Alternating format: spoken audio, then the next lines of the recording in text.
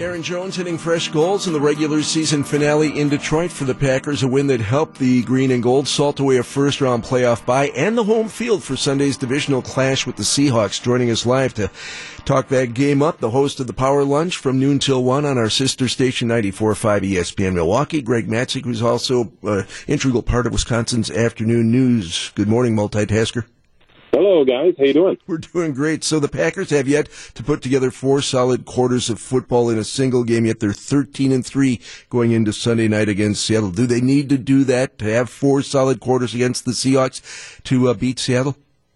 And I think the biggest thing, it comes down to fourth quarter scoring. So I've made a list. I mean, I like lists, Gene. I made a list of all the reasons I trust the Packers going into the playoffs and reasons that I'm scratching my head and I don't believe I trust the Packers. There's a lot of things to like, and 13-3 is nothing to sneeze at. But what is boiled down to is Packers getting out to quick leads, and then that lead evaporates, and the game becomes a little closer than it probably should toward the end. Fourth quarter scoring, the Packers are 27th in the league. First quarter scoring, the Packers are 3rd in the league. So what we know about Seattle, it's similar to Green Bay. It seems like every game comes down to the fourth quarter, and Russell Wilson's got a little magic about him. They seem to do wonders in the fourth quarter.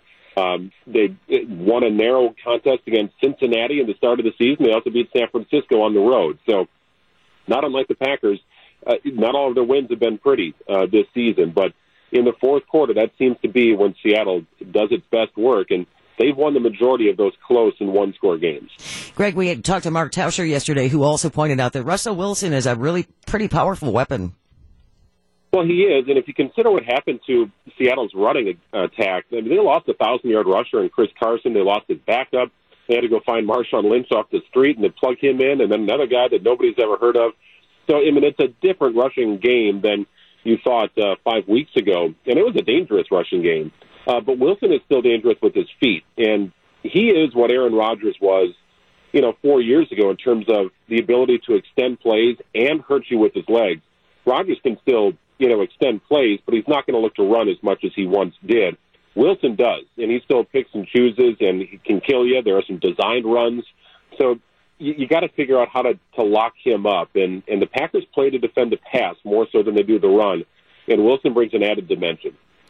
Greg, Pete Carroll, the Seahawks coach, did say yesterday that Marshawn Lynch has earned the opportunity to get more carries in this weekend's game. Where do you think he stacks up in the list of things the Packers have to be worried about going into this one? Yeah, that's a hard one. I think you have to look at the running game, and you probably start with Wilson more so than you do Marshawn Lynch. But Lynch is going to factor in if the team gets down to the red zone. Packers have been a good red zone defense this season. That's where I see him doing the bulk of his damage. He'll get some tough in between the tackle yardage. And, in the fourth quarter, if they're running the ball pretty well, a guy like Lynch becomes a pretty tough cat to bring down. But you'd love to keep that whole operation on the sidelines and have the Packers use the run game against the Seattle defense that isn't quite the same Seattle defense as we saw last time in the playoffs in 2014. That Legion of Boom is gone. I mean, this team will give up points and bleed yardage as well. But Marshawn Lynch is a tough one for me to put my pulse on. He's looked healthy. He's looked like the Marshawn Lynch that we saw in previous years, but in very limited opportunities.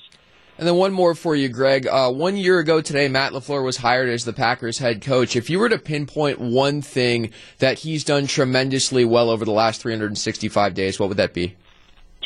I think he's got the locker room, and I think that was a problem last year. It seemed divided, and that's not only an Aaron Rodgers, Mike McCarthy thing. That was other players I've talked to in the locker room where it just seemed like some cliques had developed, and it wasn't one for all for one.